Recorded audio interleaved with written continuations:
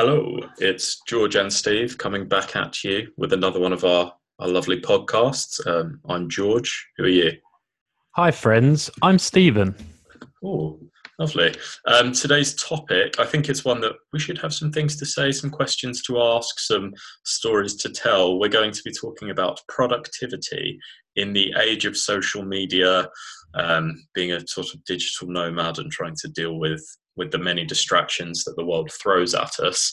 And speaking of distractions, Steve, I'd like to start this podcast about productivity with a completely unrelated rant/anecdote about something that occurred to me yesterday.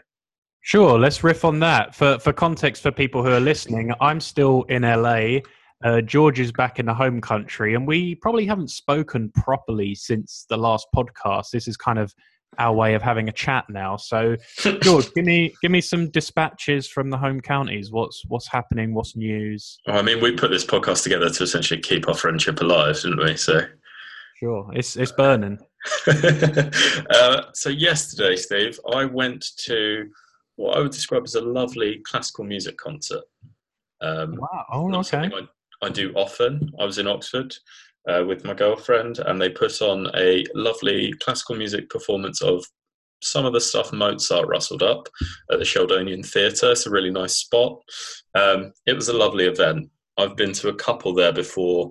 The seating in that place is not great, I have to say. It sort of lulls you into wanting to fall asleep. And so does classical music. So the whole time I'm there, I'm sort of wrestling with the fear of falling asleep publicly. Yeah, nice warm theatre. Just Exactly. sort of waiting And for it to get, yeah. yeah, music without lyrics. So obviously I'm going to be desperate to fall asleep. But, well, first of all, it turns out that falling asleep at these things, I didn't fall asleep last night, by the way, but it seems to be pretty much par for the course. I would say Oh yeah. of the 500 people there, 100 of them were asleep. And a number of them did not come back after the intermission. They just saw that as their chance to skip town.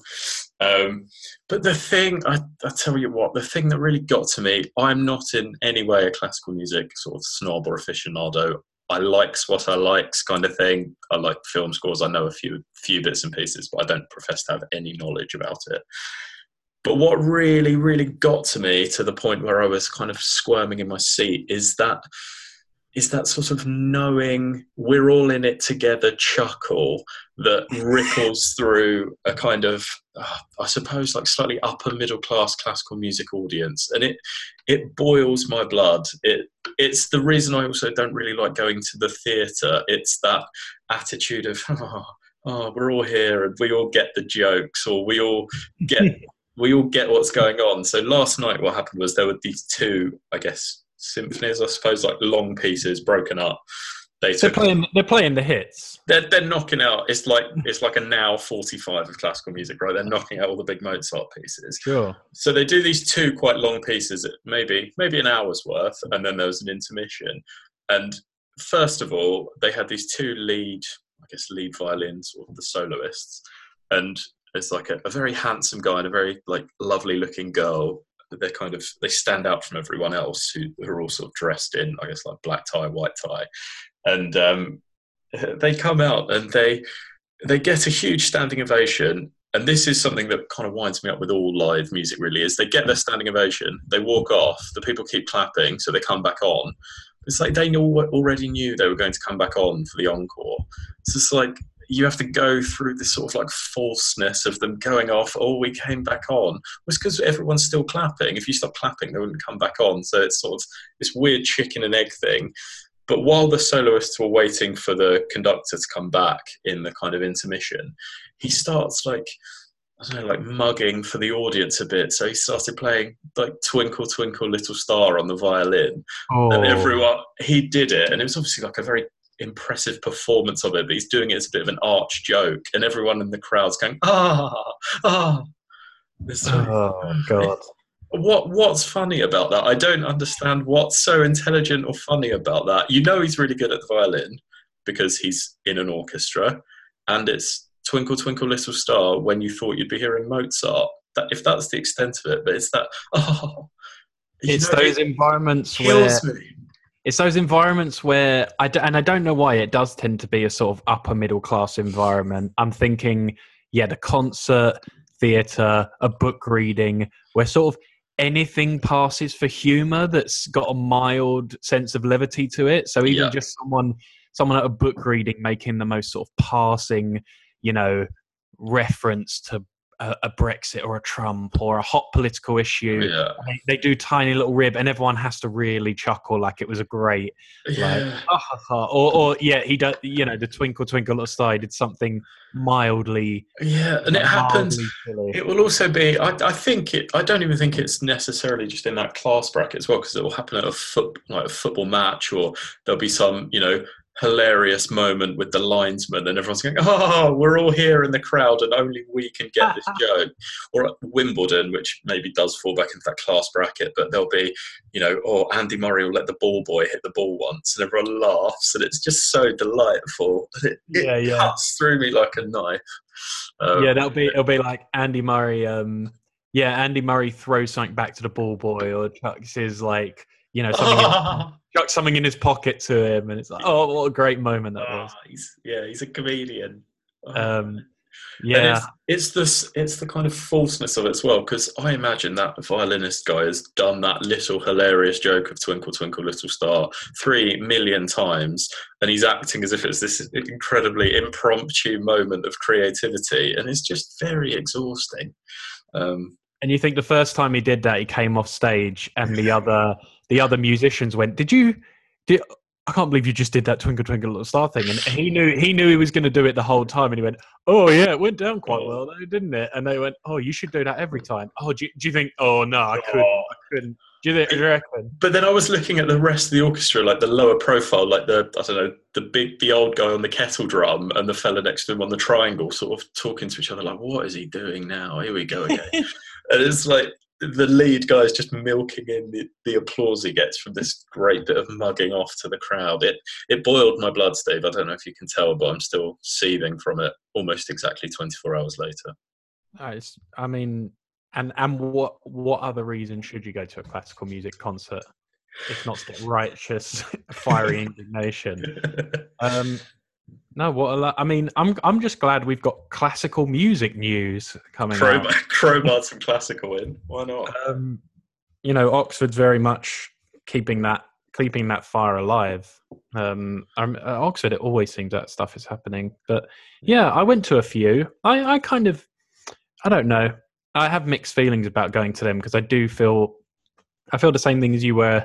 Well, it's my fault, right? If you go to one of those events, you are putting yourself in the line of fire of the sort of people who are going to be giggling at that kind of thing. I think the theatre for me nearly is like it unless I'm seeing like a Shakespeare or something kind of timeless, but lots of things. People laughing at Shakespearean jokes, inexcusably awful. I see. Yeah, but a Shakespeare line could be really witty, or a couple of them. But the people who go at this like really obscure, Oh, I don't. Yeah, and what I find at the theatre the most is something that's not in even a somber play. One line that's mildly. It's not even funny, really. It's someone just saying something that sounds like it should be funny, like oh, Henry, you haven't taken out the dishes for 6 months, and then everyone will laugh at it, and it's like that's not a joke. Come on. I think what it boils down to is I just sort of despise being a part of an audience. I think it really detracts from almost anything. Really, we go to the cinema a lot. I'm much happier when it's just you and I in the cinema alone. Comedy, stand up, I hate being at stand-up events almost exclusively. Rock concerts, I hate. It's that we're all in it together and we all get it a bit more than the people who aren't here. No, you don't. But you're more of a live music man than I am, I'd say. I feel like I try and tick off each of the bands I like. I like to see them live once, but I'm kind of wrestling against the awfulness of the people around me. Right, got you. I can't imagine I'm a picnic to be around either, but I'm not tittering at the inside jokes. Lugubrious old George tutting away in the mosh pit. Bang to rights. Should we get back on track, Steve? Yeah, let's get back on track. I think one lesson we've got is don't bother going to any events, because you'll only be the audiences are awful. Well, it certainly doesn't help with productivity, does it? That was 2 hours down the drain I could have been crafting some work from. The cinema's my favourite. I don't mind that, but I do get annoyed with people in the cinema making noise. But yeah, anyway, productivity. What's that all about, eh? Being productive in the everyday world. George, do you struggle with being a productive man? Do you feel like you're a prolific man? Do you take steps to optimize your life? Is it something you think and worry about in our age of social media and distraction? Do you find it harder than ever to be productive? It's certainly a harder thing now, I think, than it would have been maybe 10 years ago. It would have been easier. Even when I was doing my undergraduate degree, it was easier to be productive then, I think, because there weren't as many distractions. I think you keep checking your phone while we're talking about this. So, it's like it's a difficult one. Just getting my notes up, boy. It's difficult. So I guess, I'm sure if you've listened to our podcast, you know that we're both people who work sort of remotely. Freelance isn't the right word, but from a laptop, kind of on our own schedule, and have to make sure we get our work done without kind of external supervision, and that in of itself poses lots of challenges. But I think the thing I find the difficulty of it is, and it's again probably true for both of us, is that as I've gotten older, I've made a very concerted effort to try and step back from sort of throwing a lot of my time away mindlessly on social media. But the work I do requires me to be on social media. I work for a company that runs a language school online, so most of our marketing comes through Instagram. We now have nearly a six-figure audience. And I don't mean 6 people, I mean 5 zeros after a 1. So like a big audience that has a lot of interaction, and you could just get sucked into a black hole of losing a lot of time. And the thing I find difficult is being efficient, productive, getting my work done. But to do so, I would normally just go cold turkey on those things, but I also have to be involved with them, and that's something I find really difficult. And if anything, would ask you for advice on, because it's something I guess you've been dealing with since you've been working. This is more of a recent thing for me. It's only something I've been working on for say 18 months. Yeah, I think for me, my job involves a mix of fast-paced and slow-paced productivity, and so I do a lot of writing in my own time, which is the stuff where I need clear space and no distraction for. But then I do have this constant other thing that is social media marketing, where I do a lot of work to help create all of the content with Matt on our stuff for Get the Guy. I have to come up with social media posts, maybe go get a bunch of clips that we can use on social media, that kind of thing. So just thinking of that as a start. I mean, that we kind of always come back to the question of what are we actually trying to do. And we've actually made the conscious decision to scale back a little of our social media, from kind of the frenzy. There's a real pressure in a lot of, I guess right now you're working in a company where you're trying to market, trying to get your name out there. We're always doing the same, where we're trying to keep up awareness, and maybe talk about our programs and things like that. But I think that you can there's a dangerous philosophy that some marketers now sell to other marketers, that your relevance is just constantly fading if you're not omnipresent all the time on all platforms. And I think people can even just feel this personally. And if you're trying to grow anything now, you pretty much have to use social media in some way. If you're trying to market anything from scratch, it's kind of like, if your business or company isn't on social media, it's almost like you don't exist in some ways to some people. And so I think everyone struggles with this. But one thing we found is, because Matt also is very big on having a personal life, and he has no desire. If Matt wanted to, he could be filming himself 5 times a day and uploading more clips. It would probably do better on something like Instagram. But we made the very conscious decision to say that, to say no to a lot of things. Like, we're not going to have Matt telegraphing his life all the time. We're not going to have him under pressure to do 3 photos of himself a day. And for me, what I found with, if I say we're going to have to post 10 to 15 things on social media this week, well, what we try and do with 80% now, and this is helped because I have someone else working with me in this now where we can divide and conquer, but we actually just batch as much as possible. So we try and say, before the week begins, let's not be fighting fires all the time and be distracted constantly from our other important work. Let's try and just say, these are the 10 to 15 posts we batch, and those are all going out no matter what, and they're kind of pre-scheduled. And then you have things like your mornings and stuff for actual solid, deep creative work where we can do, the important stuff is like, me and Matt have to come up with a video every week, and that's important because that's like a crafted 3 to 5 minute YouTube video that has to have several points, and it has to be shot well and look well, and that's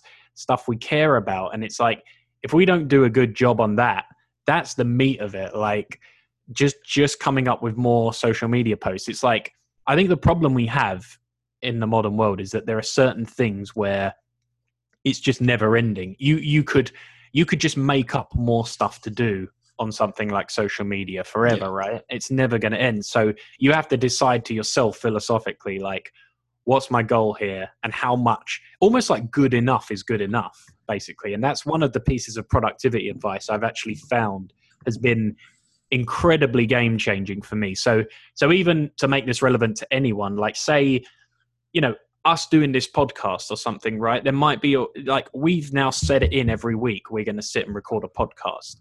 Now, it's neither me or your career to do a podcast right now. We could have every reason to delay and to not do it. But, if we think one week, we're not entirely sure of a great topic this week, the worst thing you can do is be like, well, we've got to wait for a really killer topic. Yeah. What you've often got to do, you'll often find any topic will sort of work, but you kind of have to say at first, like, lower your standard and say good enough is good enough. And I've found that with sitting alone and trying to write a short story, it's the things that stifle me a lot can be just very much procrastination based and very much wanting it to be really great. And then I just sit on things because I think I've got to wait for that idea to be superb or for that idea to be great. Well, time takes care of it, right? In many ways, like either if it's just sitting down to start writing something or knocking these podcasts out, if you sort of sit and focus on the minutiae of word by word in a sentence, you won't get anywhere. If we kill ourselves thinking of a topic until it's perfect, you won't get anywhere. But if we look back in 6 months' time and we've recorded, one a week for 6 months, there's suddenly tons of content. Or if you're writing, for me, just start writing, and as soon as that flow starts, it's much easier to edit something after you've started and cut away the unnecessary fat than it is to go, I'm only going to write perfect sentences from the very start. Yeah, and it's like, you could decide with something like this, unless everyone is scripted out exactly what's going to happen and how we're going to say it, then we'll record a podcast. And you'll get about 3 or 4 out of yourself that way, and then you'll give up because it'll be too hard one week. And so for me, it's always about building the system for me.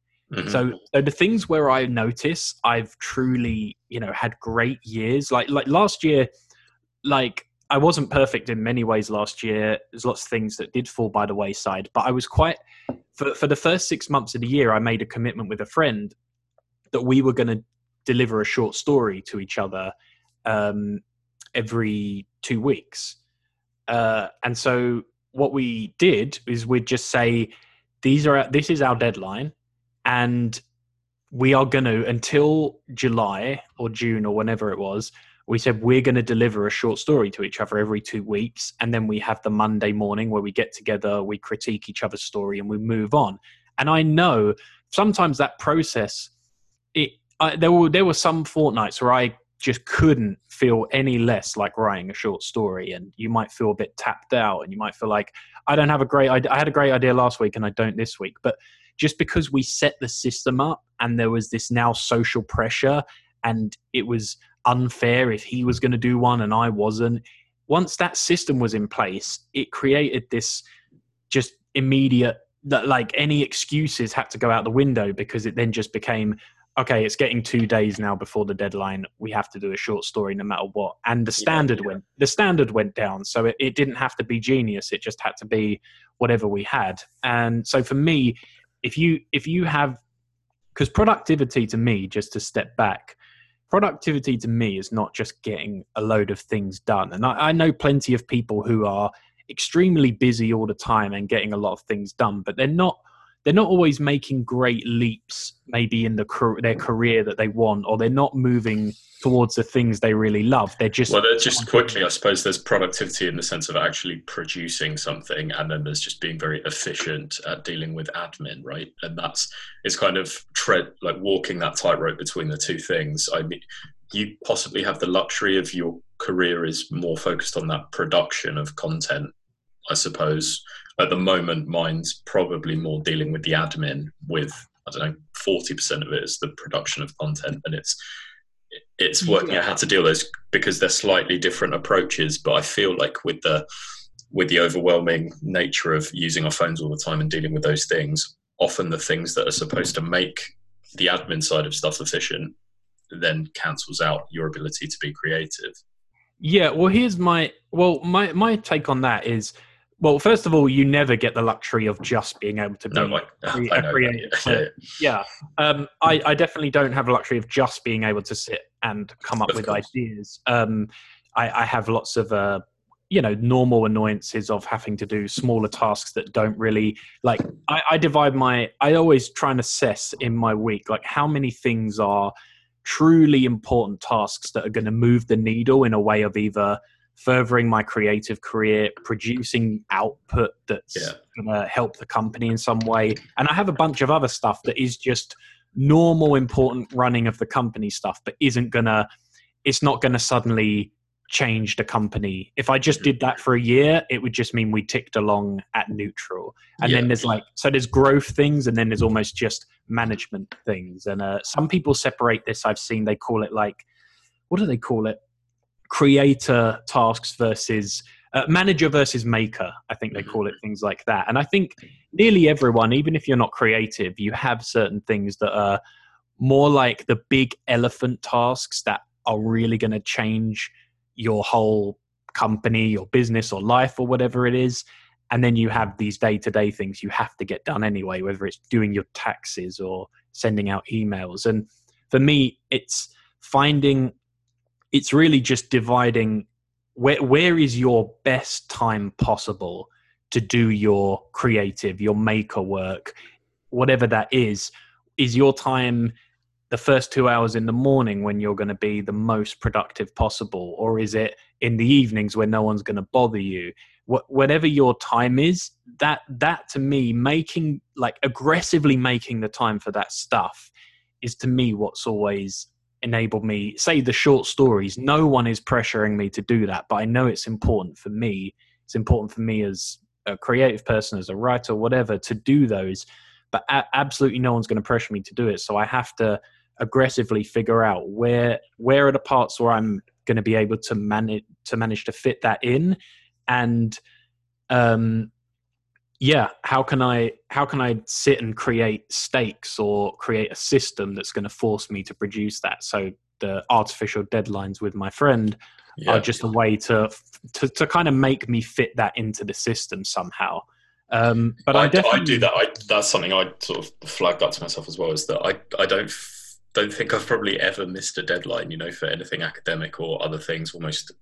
I'm fairly confident that I've always delivered that. So if you're working on something that is kind of you're only accountable to yourself, you do have to almost like outsource some accountability to like make sure you follow through. I think that's quite important. It certainly helps for me if you're sort of, you don't want to renege on something that you've said you would do. So it's just making sure other people know that you're doing it right. That can really help.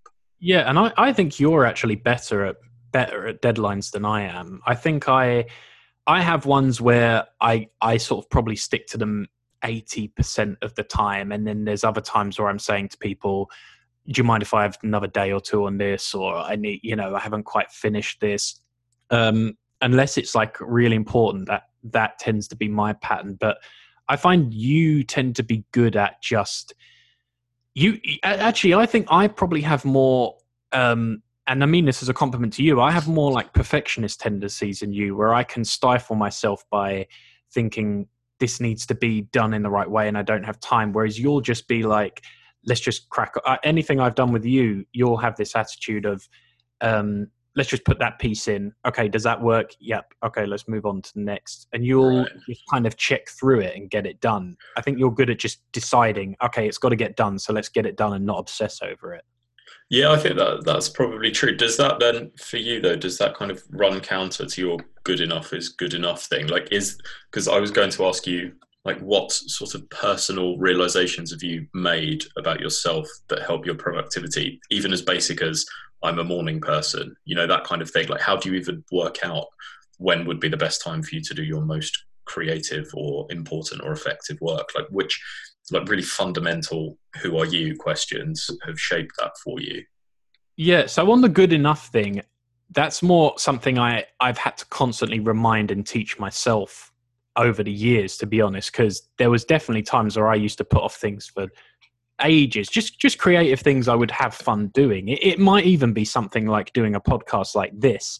It might just be me saying, I don't feel like I have all the resources and equipment and all the ideas I want yet. I don't have the perfect idea, so I won't write a script, or I won't do a podcast because I don't feel like I've got a killer idea yet. And really, that's always a bit of an excuse, and it's a bit of a way of it's the perfect way to hold yourself back, really, because the truth is, if you even have an inkling that you want to do it, you probably do have some ideas. If you want to write short stories, you probably have some ideas within you that you can dig out, but you do have to take the shovel and start digging, really. You can't wait for it to come out. So I have had to teach myself, lowering my standards has often just made me often made me produce my best work. So I did a weekly blog There's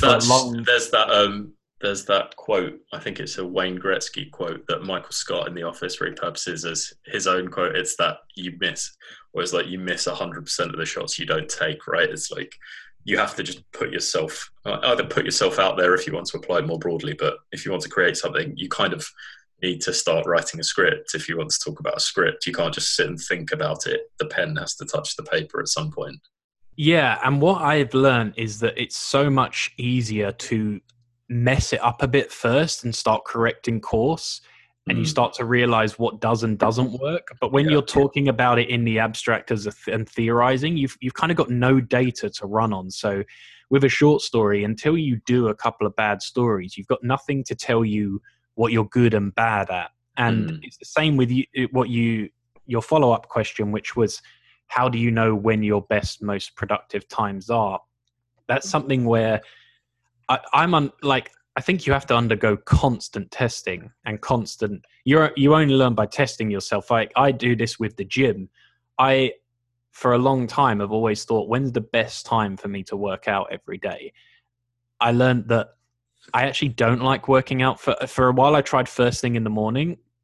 I find that I actually have a lot of creative energy in the morning, and it's not best spent on me going and killing myself in the gym. And then I come back, have to shower, have to eat, and then sit down and write. It's actually better for me to get a bit done first in the morning in my first few hours, and then maybe like either lunch or afternoon I like to go. Like here in LA, we've been doing a pattern of we all kind of work together at the desk, and then around 4 or 5 p.m. me and Matt will go to the gym. When our energy starts to flag, we can feel that people are starting to muck around a bit. We're kind of not really paying attention anymore. That's the time. Okay, the best thing now to do is something physical where your mind doesn't need to be. Yeah, if you start the day the other way around, you don't have that option, right? Yeah, I think a lot of people end up doing things like the gym when their mind could be maximally engaged. Because I think timing does matter with productivity, and learning yourself is huge. And so even just learning you need a break right now for an hour and then come back and do it again. I think those things matter. And I think too many people try and push through. There's a funny thing Matt says sometimes at his retreat where he says that a lot of Matt doesn't consider himself, by anyone's standards, he's accomplished a huge amount of things, but he's actually not someone I know to be obsessively, relentlessly working all the time.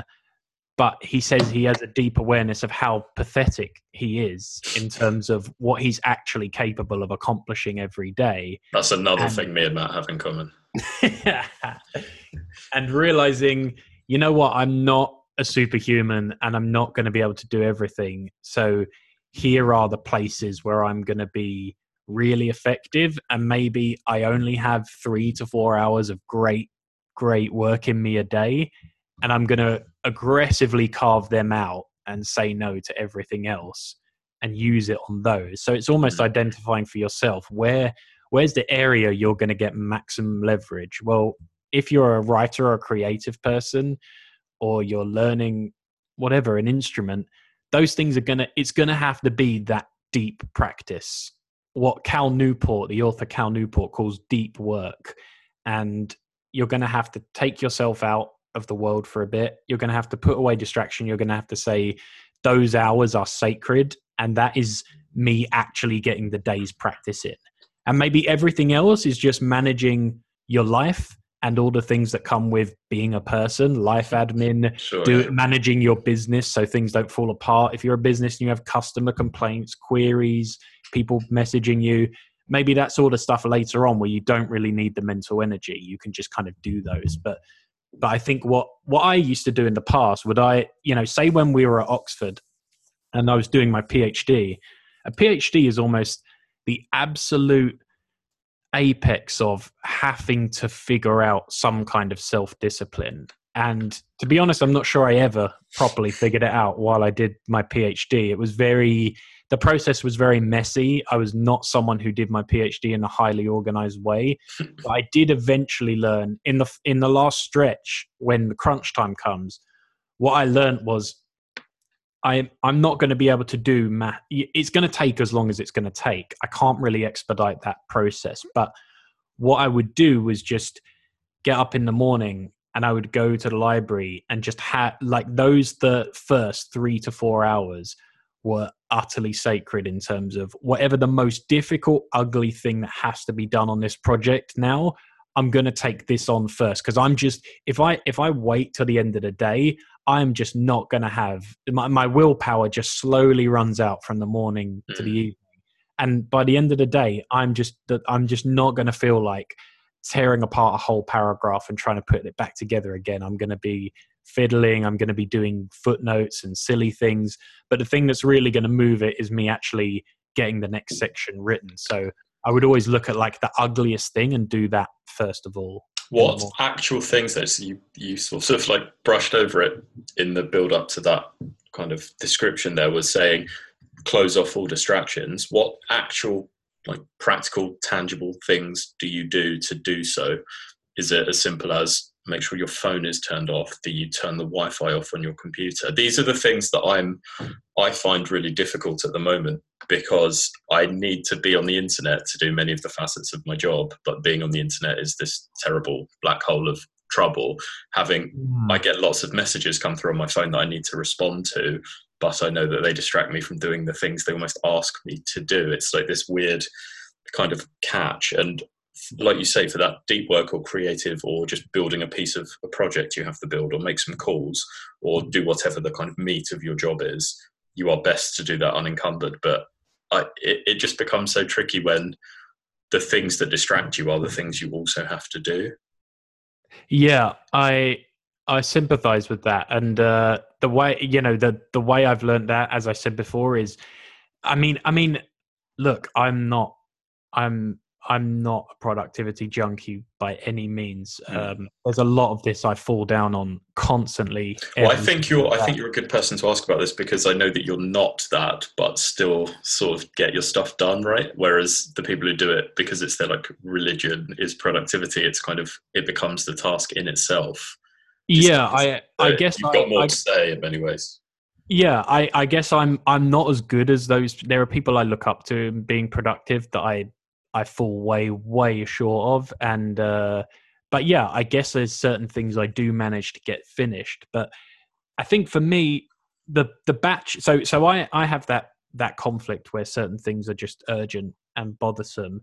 I find the batching thing is the best solution to that. The more you can pre-batch, the more you can have rigged the game from the beginning.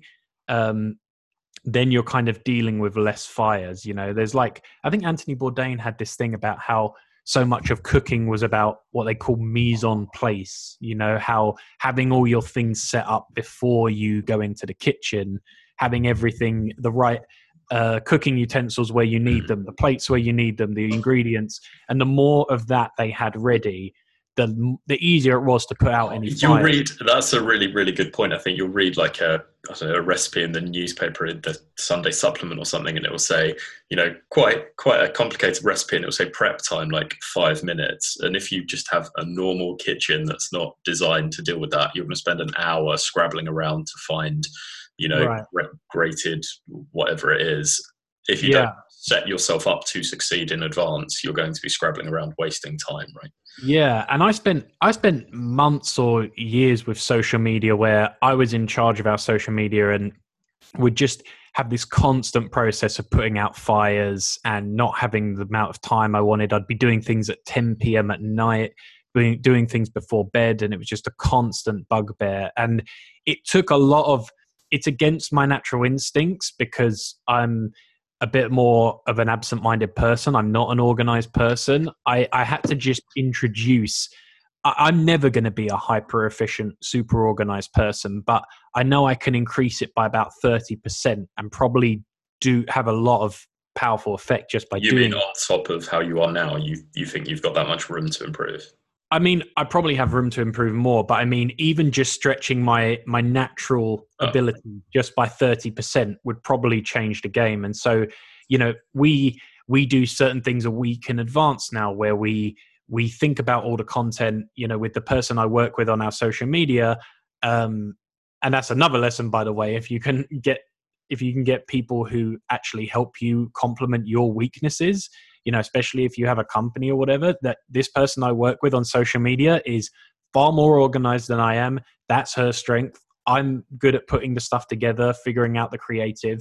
And so there's a kind of complement of strengths there. But us deciding, okay, we're doing things a week in advance now so that we're going to pre-batch so that when the week comes, we don't actually have to, we don't get distracted so much from our daily task because unless there's something crazy happened, like there's some really terrible wrong thing that went out on social media and now we've got to fight fires, in which case we'll have some emergency WhatsApp thread, say, that's like a code we have on our, our whole company uses a piece of software called Basecamp where you can manage projects. And we have one Basecamp group called Code Red. And that's just for, you will get alerted. Everyone will see on their email a Code Red comes in. Oh my God, the YouTube video this week hasn't been posted and it's supposed to be posted by now, or it's been posted with the wrong title. And then people can run and fight fires. But apart from that, now with daily social media stuff, I don't really, once it's pre-batched and scheduled and that, unless someone gives me a Code Red, I don't really look at what's going out. I don't concern myself with it. I know that it's a minor thing compared to, say if we're working on a product right now, that right now has a huge amount of importance because that product might sell for years and is going to be a big part of our company. So it's just saying to myself, what is actually going to matter in a year's time? What's going to matter is that this product is something we're really proud of and perfect. It's not going to matter what quote went out on social media on Monday morning. Even though that thing, but like you say, that thing you can't just push aside because it has an importance. It has a place. Like we need to be doing that. But once it's pre-batched and pre-scheduled, then I've put all my thinking time into say, okay, I'm going to think about all of next week's social media posts for my whole Friday is going to be my whole Friday morning or my whole Friday first day is going to be looking at that, deciding on the quotes, deciding on everything. So then once I've done that, it's locked in then and I'm not going to spread it out.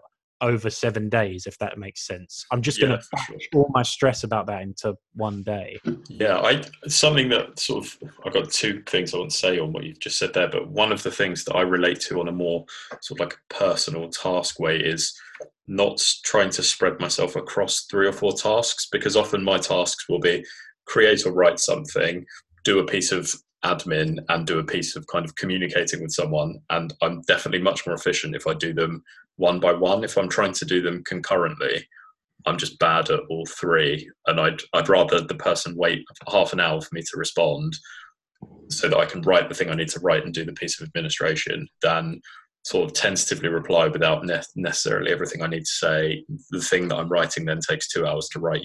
I've found that for me, I would triage the things. Obviously, like you say, if it's a kind of code red issue, deal with that straight away. But beyond that, I'm much more effective if I just pick a kind of stream and stick to it, rather than having 5 tabs open and I'm addressing 5 things at the same time. It kills you. It's the same for, I don't know, academic work, or something that I think is really applicable to me, or at least a lesson I learned from it is I can't read 2 books concurrently. I can't have 2 novels on the go. If I did, it would take me 3 weeks to read both of them. But if I read one after the other, I'll read each of them in 3 days.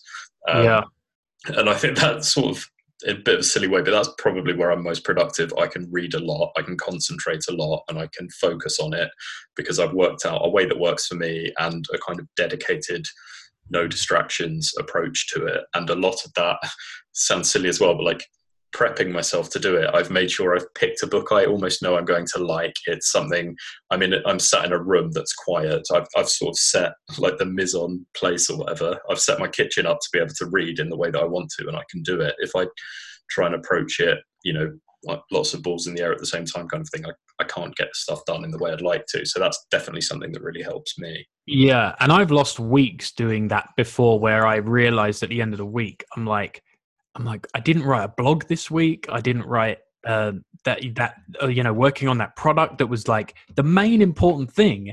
Ironically, I think for a lot of people, is almost the easiest thing to let slide, because when you're fighting fires, that feels important. But there might be something in the background where you're like, man, if we just made this product, or if I made 10 more sales calls or whatever, that might change the whole company or whatever. But it's just the thing that seems big in your head, and the fires seem urgent, so you just shove that away. And that's in many ways it's a bit like the sort of the problem that social media is in of itself, is like if you chase small things, you get like a small buzz from doing it. You'll almost get like a little endorphin buzz or dopamine hit from doing a tiny piece of probably fairly inconsequential administration, whereas if you spent time doing the kind of deep creative process, you might not get the buzz for 3 months, but when the buzz comes through, suddenly you've got a product that's making you loads of money, right? So it's like prioritizing what's important, and sitting on Instagram and getting a dopamine hit from a like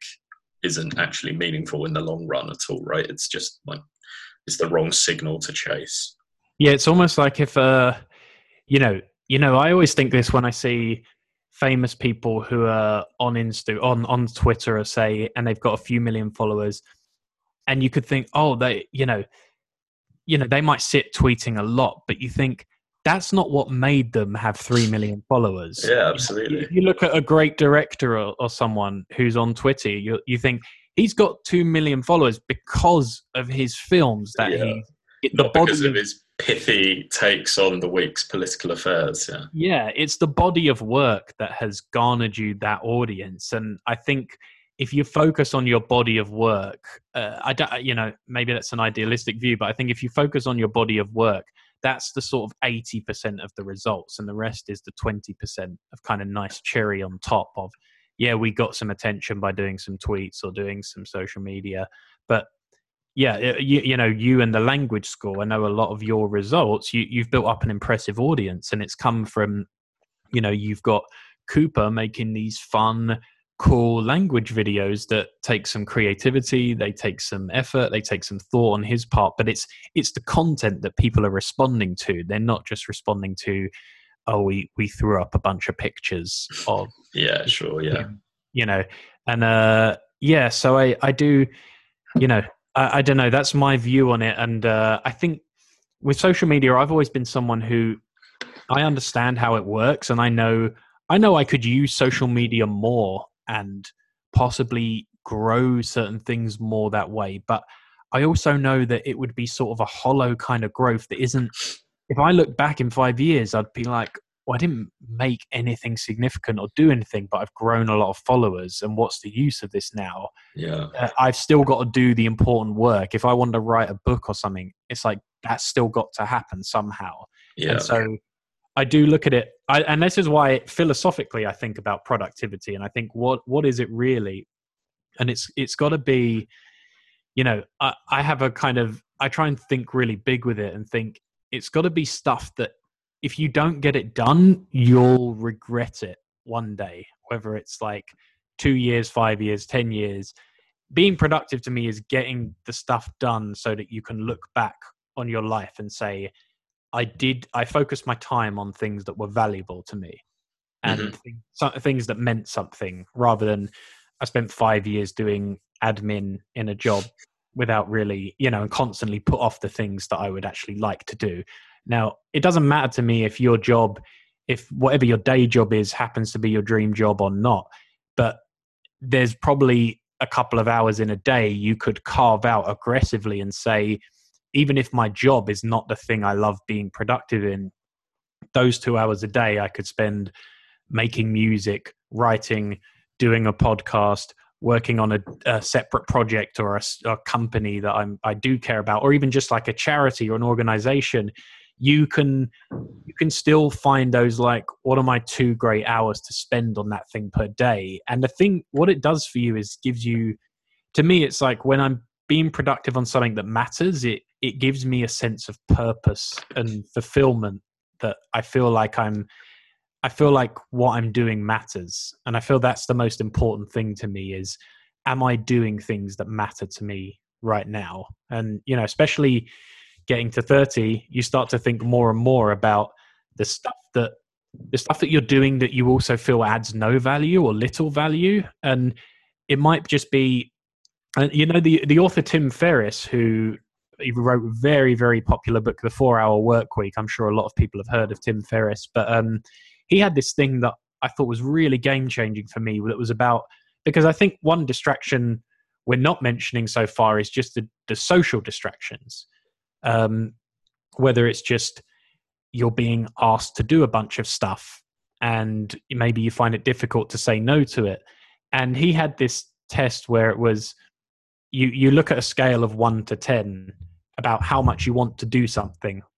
And he said anything, and he said you take out the number 7. So there's no number 7 in there. So he said if you think about whether you want to do something, maybe it's go to a dinner, maybe it's go to a social event, you can score out of 10, but you can't use 7. So he says if it's like a 8 out of 10, that's actually something you're pretty into. Like you're quite like stoked for that, so you should do it. And if it's a 6, that's kind of barely passing. So you should probably just say no and not really bother if something's a 6 out of 10 for you. But I think a lot of us do things, not even just socially, but other things that may be a 6 out of 10 for us, where we kind of just do it anyway because really we give it a 7, because he's just saying that the 10-point scale is just not a very good judge, right? Well, it's just that as soon as you put a 7 on something, you're just kind of again in the middle. But it's like take out the middle. You can't be in the middle. Whereas you're sort of, and I have found seven's not the middle, but right. But people don't ever score anything out of 10 that they're kind of keen on anything below a 4. Do you know what I mean? Right. Really maybe a 5 or a 6-point scale.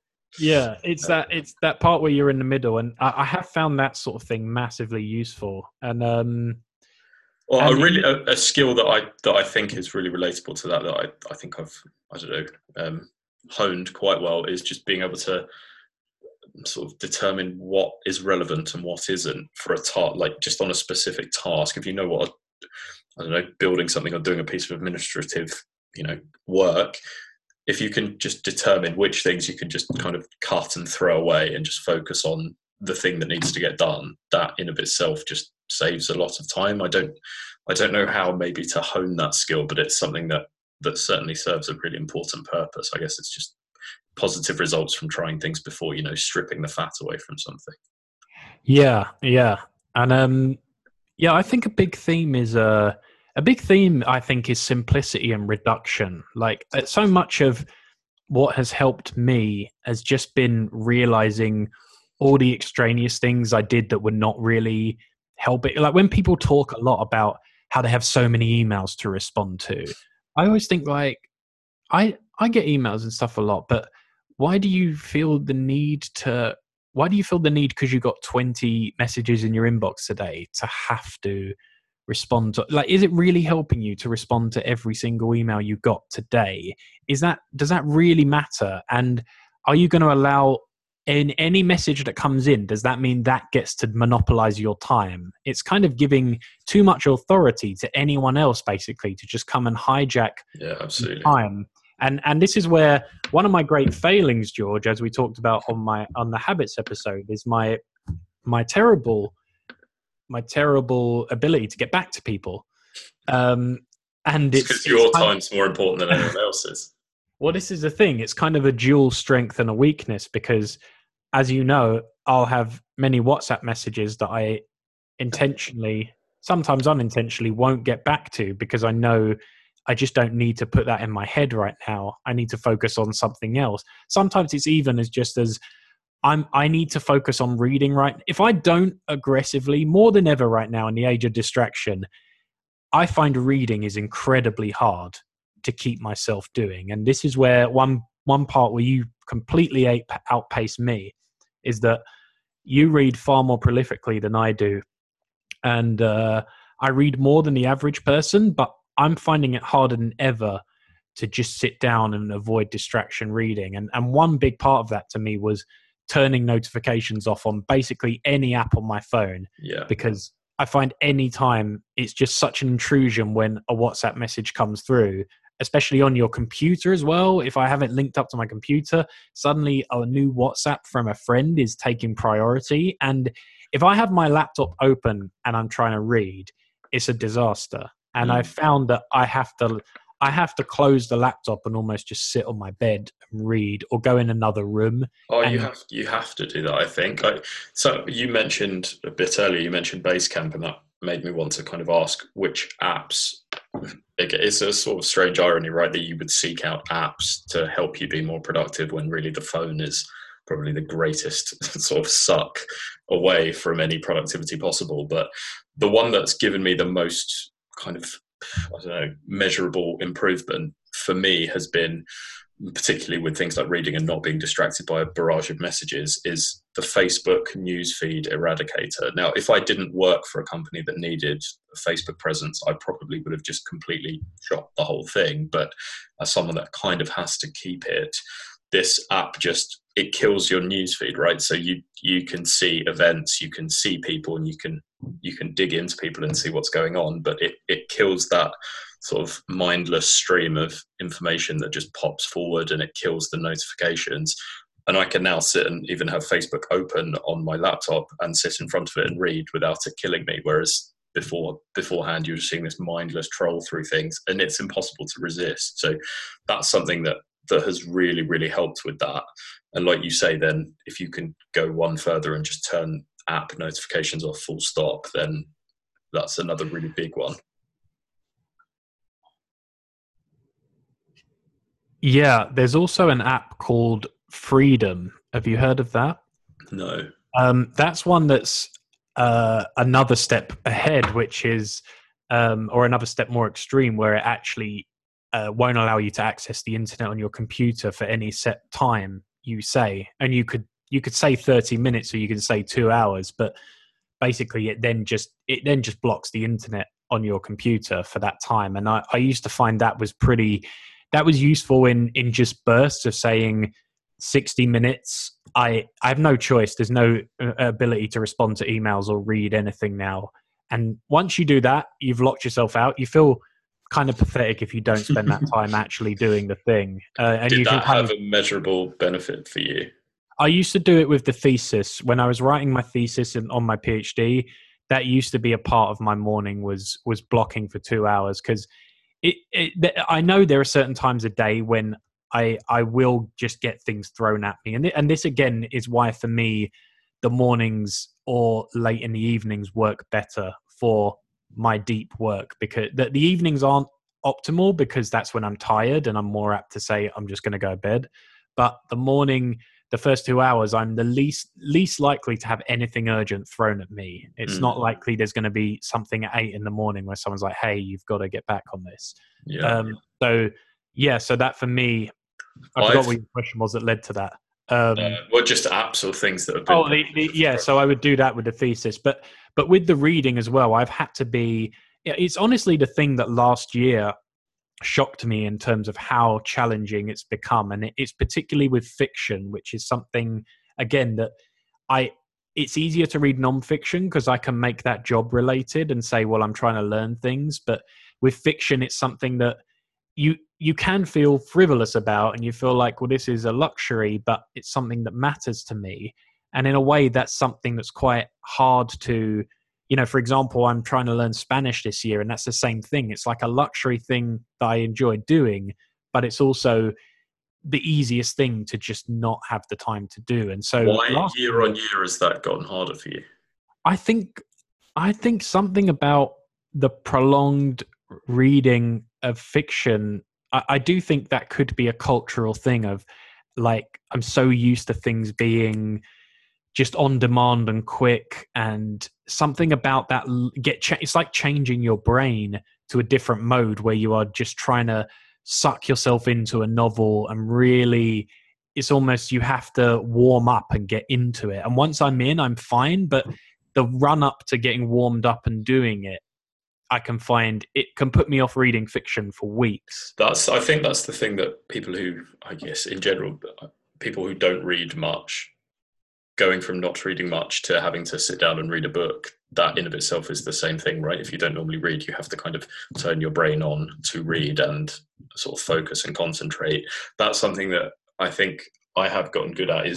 It's the stage before you start the book, but the process of picking the book, right? And like making sure if you're going to sit and read a novel, don't read something that with all the love in the world, you're going to read Brothers Karamazov and it's going to take you 10 years to read it. It's just, however great or improving it is, it's not the best way to do it, right? Pick a novel that has either been really well recommended or just ticks all your boxes and sit down and read it. That's kind of your best bet. If the first few pages are a slog, then if you don't do it often, you're sort of sabotaging yourself because you're going to put yourself off the whole process of reading by making one bad decision, right? And that's a terrible thing to do. Yeah, and I've fallen into that trap where I've had to say to myself before, I'm just going to pick the next book that immediately grabs my most immediate, even if it's not the ideal where I say I've been putting off that book. I'm just like, to get back into reading, I have to pick the lowest resistance possible. And there's something to that with actual general productivity as well, as with going with, like I'm saying with the short story thing, that's something that on its own can seem like a mountain where you've got a blank page and have to write a short story. But the lowest resistance thing is honestly something like writing a paragraph about something that happened in my day and feeling like, oh, I can put these words together and there's a paragraph, and maybe the story I subsequently write has absolutely nothing to do with that, but it's just the lowest resistance, like keeping a diary for me in terms of I keep a diary on my laptop. I make it easy so I don't have to sit and write by hand, but just starting to do that, it then just loosens me up and loosens up the muscles to be like, okay, I could open that document now and write a bit of a short story. And so find your lowest resistance way in and you can kind of get things going. Yeah, for me, if we're going to carry on the reading thing just for a second longer, it's also, I have a really big to be read pile. There's tons of books on it. At one point in time, each of those was the book that like most caught my imagination. But if 6 months have passed, I've sort of forgotten why I wanted to read it, or the jacket looks really crappy or something like that. So I can look at books that I was really enthused to read, and now I just think I have no interest in that. But if something happens, if it's mentioned in a film or there's some reference point to it, I suddenly get this kind of interest back in that, and I really have to capitalize on that. I think, oh wow, I'm looking at my shelf now and there's one about the First World War. I've not got any interest at the moment. Over Christmas there was that amazing documentary, the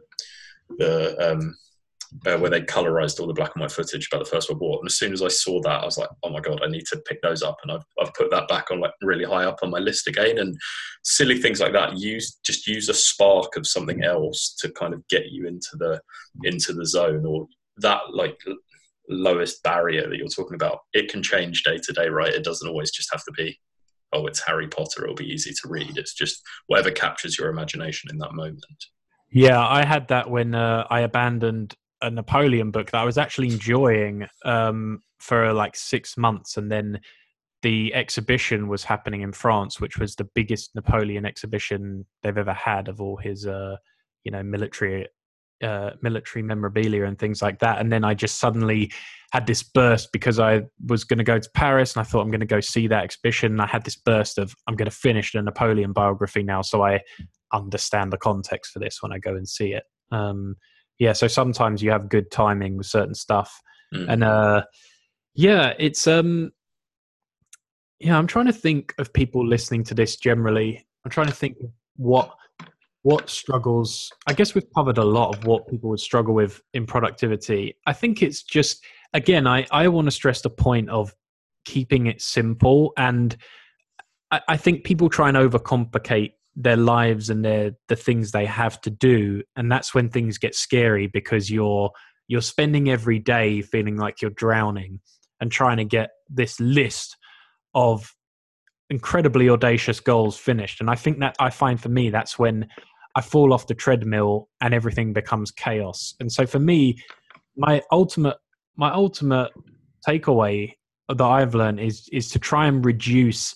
Think of the things you can sacrifice, and even if it's just extra things you do that you don't really enjoy, or things you don't have to spend time on, think of the things you can sacrifice. Think of the things you can say no to, and then look at what's the simplest 2 tasks that, if you got them done in a day, you would feel really good about how that day went. And sometimes that is just the next 10 yards of progress on a much longer term dream or goal. But if I did that, if I went to that class, if I wrote that piece, I would just feel great. If I wrote 500 words, I'd feel great. And and then it kind of sets me up to feel good about everything. Whereas if I don't do those, I find I can be as busy as anything, and then at the end feel kind of vaguely unsatisfied. And the same with like a year. I could feel vaguely unsatisfied with a year if I thought, yeah, we did loads of stuff that year, but I didn't really stretch myself in the way creatively that I wanted to. Do you take inventory of your life, George? Do you kind of like look at it at times and kind of, look at where you've been and where you're going and think, in the wider sense, do you think, well, if I'm going to get here in 5 years, these are the areas I need to be productive in now? Like, I'm just wondering how big a map do you think of your life in that way? Or do you kind of think, in the next year, these are the things I'd like to achieve or do? Yeah, I think I certainly do take stock in that way, but I think the nature of, say, the project I'm working on at the moment is like fairly in its infancy, certainly in comparison to, say, your brother's company. So the milestones at the moment are still, we need to establish this so that this can happen. So looking longer term, you'd think, oh, if all these things go well, things will be brilliant, and we can like look 5 years at a time. But at the moment, it's very much, let's get these things done in the next 8 weeks, almost that creating deadlines for ourselves so that the next thing can happen.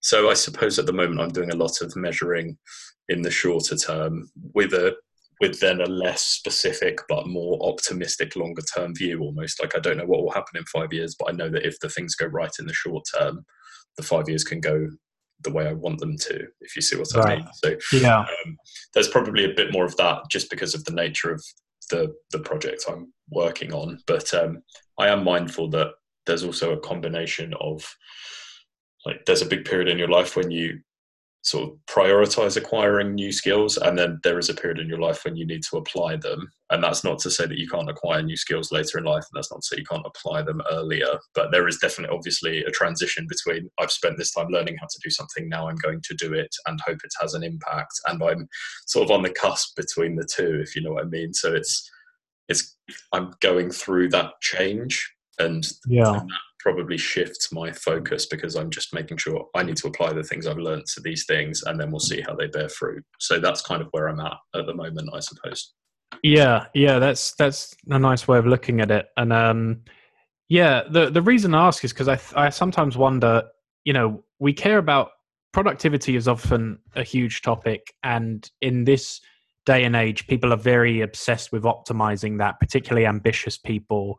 And I think there's always a question about what's the best way to get more juice into it. We probably know more than ever about psychology and things like that, and about what motivates people and those kind of things. But the ultimate foundation of it is we want to be productive because we want to be happy in some respects.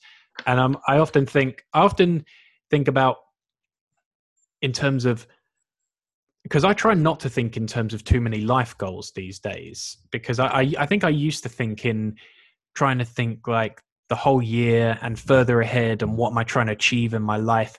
And I find that these things can often just lead you onto this treadmill of trying to get the next thing done and put away. But the question is, are you actually enjoying what you're doing? And for me, I think now, like, happiness with productivity might just be more simple about deciding right now, say me and you are doing this podcast. I'm writing these short stories. I'm working on projects with Matt. Those are all things that add to my criteria of happiness. My criteria of happiness might be, I want to feel like I'm doing work that impacts people.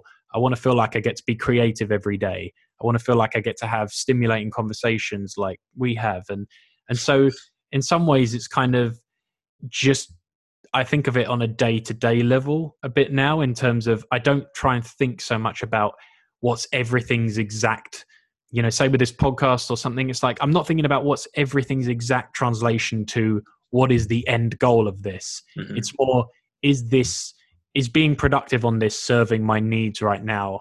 And is it exciting? Is it interesting? Is it stretching me? Yeah, I don't know. I just don't know if you have thoughts on that, but in terms of, because I think it just can be, people can be very ambitious and be very productive, but maybe not very happy sometimes, or feeling like they're just constantly dissatisfied with their level of productivity and getting, the results aren't coming quick enough. So I'm feeling angry at myself and just banging your head against the wall. But yeah, definitely. I think there's also, I don't want to say use the term luxury for what you have, as in that, that you're getting away with it in that sense, but like you've got the luck of, you enjoy being a creative person and your job requires you to be creative. So there's always going to be an advantage there. If you were doing a 9-to-5 administrative role, I suppose there's just different ways of how it plays out. There's that personality type, like that thing I asked you earlier about what you know about yourself for your productivity.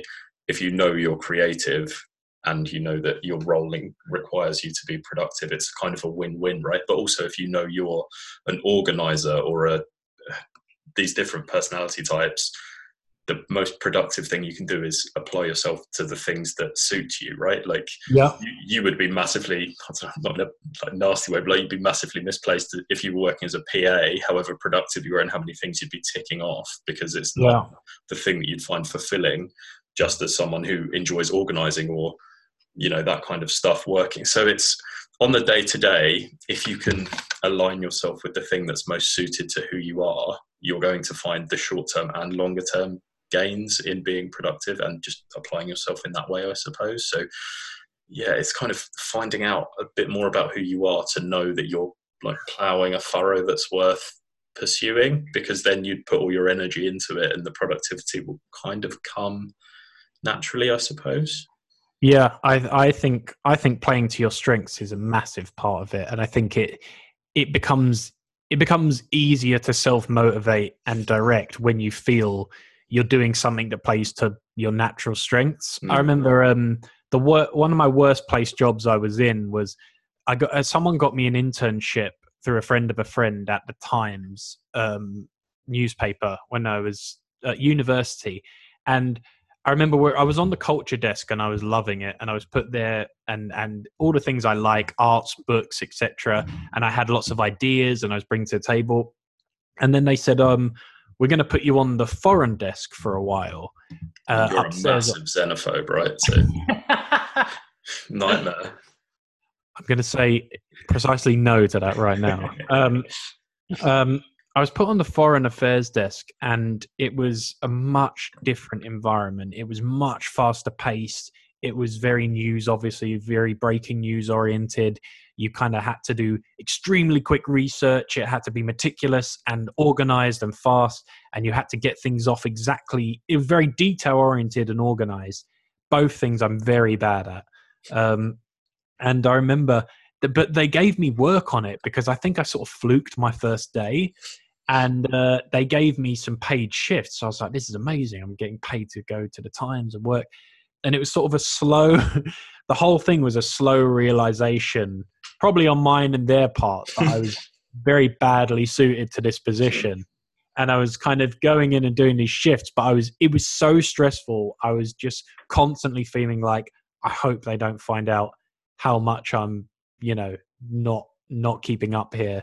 And, it just having an eye for detail I've always been bad at proofreading my own work because I'm not good at the detail. And it was just sort of countdown to realizing this is never going to work because I am a terrible fit at this. And I was slowly losing motivation and productivity, because if you just go to something where you feel like I'm fighting to even stay barely competent at this, it's extremely hard to stay productive and focused on what you're doing, because you just slowly start to lose motivation. So I found slowly inching in any way possible towards the things I'm naturally stronger at, and anything I can expedite or hand over to someone else where the areas I'm less strong at, or get someone to help me with those areas. Things tend to work things tend to get so much better in terms of what you get done, and you start to get done things that are impressive and that people like because you're playing to your strengths. So it's going to be different for everyone, but there's a cool book on that called Strength Finder 2.0. I think it's a test you can do online, and you can look at, they kind of try and match people to careers. It's been very popular, and they try and match people based on what their strengths are. So check that out. Really good. I'm mindful, Steve, that this is becoming rather long, or certainly going that way, and it's probably not helpful. Have we hit the hour mark? I don't know, because I've not been tracking it properly, but it feels like we're around that point. But there were two quick little points I wanted to make before maybe we move into our recommendations. Yeah, let's do it. The two little things I wanted to flag up, if you aren't aware of them, one would be something that you put me onto, which is the Pomodoro method, which is just a kind of a productivity tool of breaking down tasks into about 25 minutes is the sort of set chunk, but doing a 25-minute hit of work, having a 5-minute break, doing 25 minutes of work again. It's sort of a really good balance, particularly if you're doing something that involves writing, or even just organizing or planning. You can get a lot done in 25 minutes of pure work, and then a 5-minute break seems to be just about right. And if you think, if you do 5 or 10 of those, you've been doing some really serious work. And there's plenty of apps that help with that. There's one I use called B something. I can't remember the name of it. Called B something, baby. That's the one. There's, if you just Google like Pomodoro apps, there's plenty of them. But it's a great way to work, and it's something that you were doing during your DPhil, and I picked it up from there. I love using that, and use that many times when I've been trying to just get something written. Usually a blog post works great for that. Just getting an idea done. And the other one, I don't know if you use it, but I use a lot, is another sort of website app called Trello, which is just I find a really useful kind of, it's like a sticky board of tabs, and you can organize them in kind of streams of tasks. And for me, that's really useful. Like I said earlier, the way I sort of break things down, I just break them up into columns and then focus on one at a time. And it's a really useful way of doing that. And you can share it with multiple people as well. So if you're working collaboratively, it's a good way of staying on top of things. I'd appreciate if anyone has any productivity apps or tools or advice to share them with us as well, because some of those that I'd never heard of before, and they've completely changed how I work. So any others would be appreciated.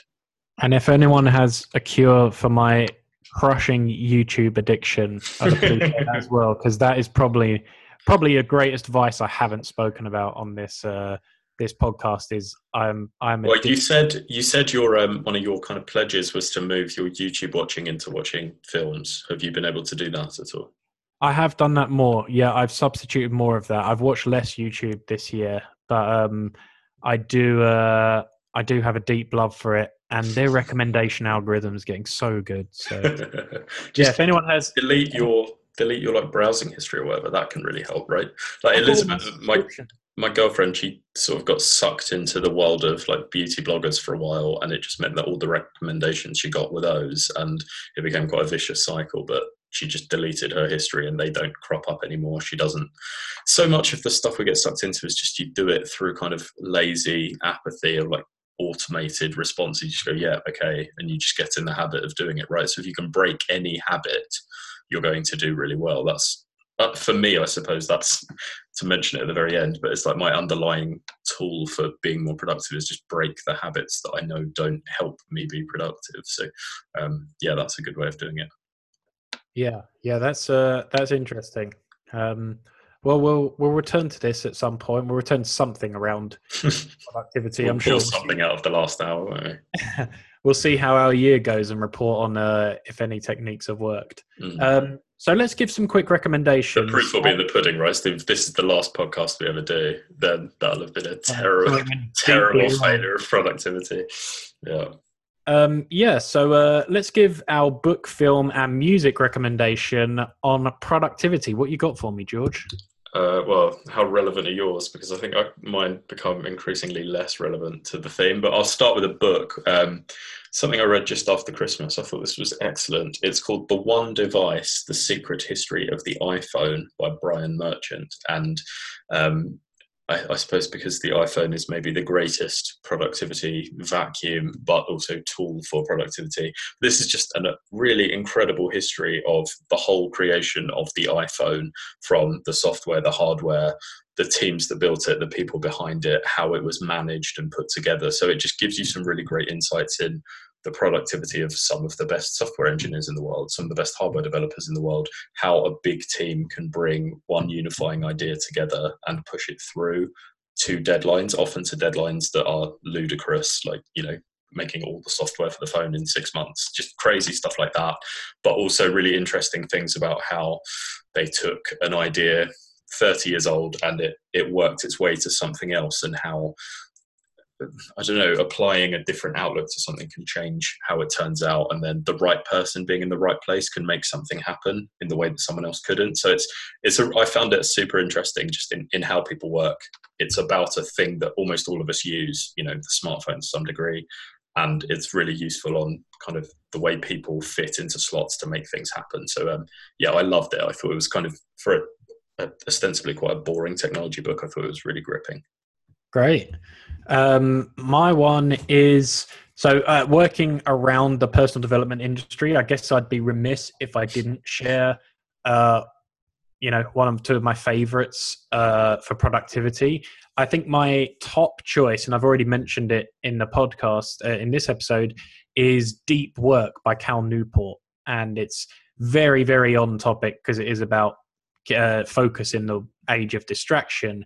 And I think he outlines he's a computer scientist. He's extremely prolific in terms of he's published a huge amount of papers, and is a very, very productive, proof in the pudding in his life. And he kind of shows he has some quite aggressive techniques in terms of he doesn't even use social media, but he has certain things that show that you can get he says about deep work and how important it is, which is, he defines in the book, but he talks about there are different ways you can do it. And some people take themselves out of everything for a couple of weeks to do deep work. Some people batch it in the day. Some people do it in, more piecemeal ways, but he talks about the crucial importance of deep work and how to get more of it in your life, basically, and why it's so becoming increasingly important in 2019, that basically that is going to decide who's effective in the future, is basically who can shut themselves off and be more productive. So it's a very cool book, and it's actually very practical and written from someone with a scientific background. So yeah, I like it a lot. Awesome. My girlfriend just bought it to get her through the final hurdles of the PhD. So yeah, good advice. Yeah, and a little companion to that, if you're creative, is a very short book called The War of Art by Stephen Pressfield, which is more about, it's a bit more mental and inspirational, but he has this thing called the resistance, and basically all creative work is overcoming the resistance, and the resistance is what tells you to stop, what tells you to wait, what tells you you're not good enough, and he talks about all these ways you can and have to overcome the resistance to get anything done. So nice. That's a cool little book. Cool. I can give you an album. It's I can make it seem relevant. So it's the album Music from Big Pink by The Band, the group who were previously Bob Dylan's backing band. The reason I think it's relevant to the theme of kind of being productive is that, I mean, it certainly predates the age of social media. I think it's maybe 1969, but they all decamped to a huge house in Woodstock and just lived the kind of life of the album, really. So it's got a lot of music that sort of reflects maybe even period like the American Civil War or even the Depression kind of times, but they all decamped to a big house. They all sort of dressed the same, lived the same way, and were set on making music in a very specific style to them. And I think there's just something about finding like-minded people with the same task, and they were very drilled in doing something similar and effectively together. They knew what they needed to do to get the outcome that they wanted to get, rather than being clouded by loads of different and conflicting ideas, or I don't know, moving to 20 different studios while recording it. It's sort of in one site, very focused, one outcome is the goal, and they achieved it. That's kind of how I can make it relevant. But on top of that, it's an absolutely fantastic album, one of the great albums of the late 60s for sure. Awesome.